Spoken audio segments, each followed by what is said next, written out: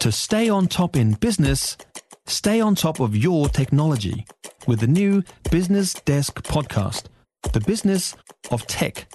Listen on iHeartRadio or wherever you get your podcasts. Good afternoon, I'm Raylene Ramsey. This is your afternoon news fix for Monday, the 11th of December. The government started work on extending 90-day trial periods to all employers.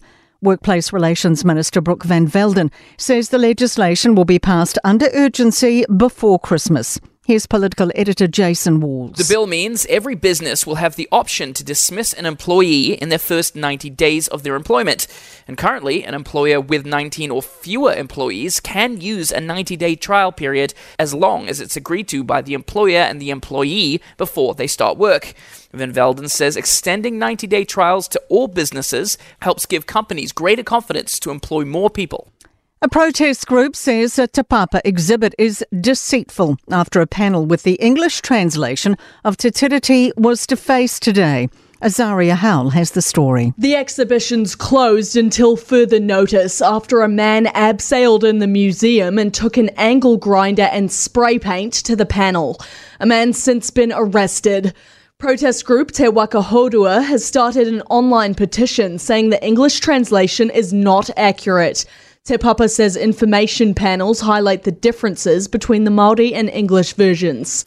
Advice for people suffering financial hardship after confirmation KiwiSaver withdrawals have doubled. Inland revenue figures show the amount withdrawn because of hardship has risen from more than 10.3 million in October last year to 21.5 million this October. Retirement Commission Personal Finance Lead Tom Hartman says people need to think of their long-term well-being and consider all options. Get advice. Know that your lenders and the banks that you work with, they'll want to help. Concerns over animal welfare for pig meat imported here. More than 40,000 tonnes of pork arrived between January and October.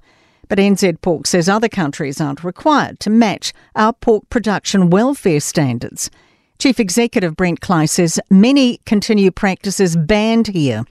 That includes castration and having no time limits on confining farrowing sows, which is stressful and limits maternal behaviour. In New Zealand, that's limited to around, at the maximum, a 28-day period. But in the EU and the US, most countries have no limit at all.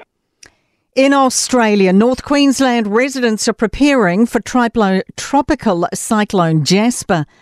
Evacuation centres are being stood up and extra emergency crews being deployed.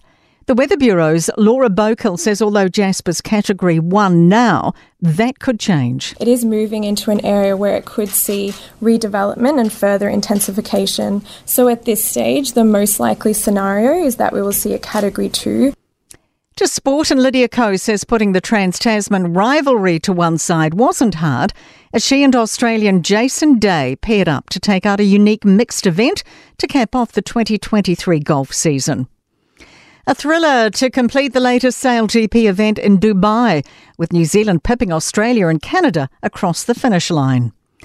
And a fourth quarter surge from the New Zealand women's hockey team has failed to prevent a 5-4 defeat in the second and final test against the US in North Carolina.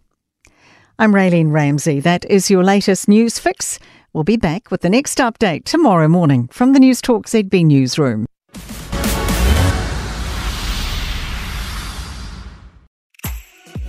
If you enjoyed this podcast, you will love our New Zealand Herald podcast, The Little Things, hosted by me, Francesca Rudkin, and my good friend Louise Airy. We focus on all the little things that you can do to make a positive impact on your life and to cut through the confusion from the health and wellness industry. Join us every Saturday to hear from the experts for all the tips and advice you need. Just search The Little Things on iHeartRadio or wherever you get your podcasts.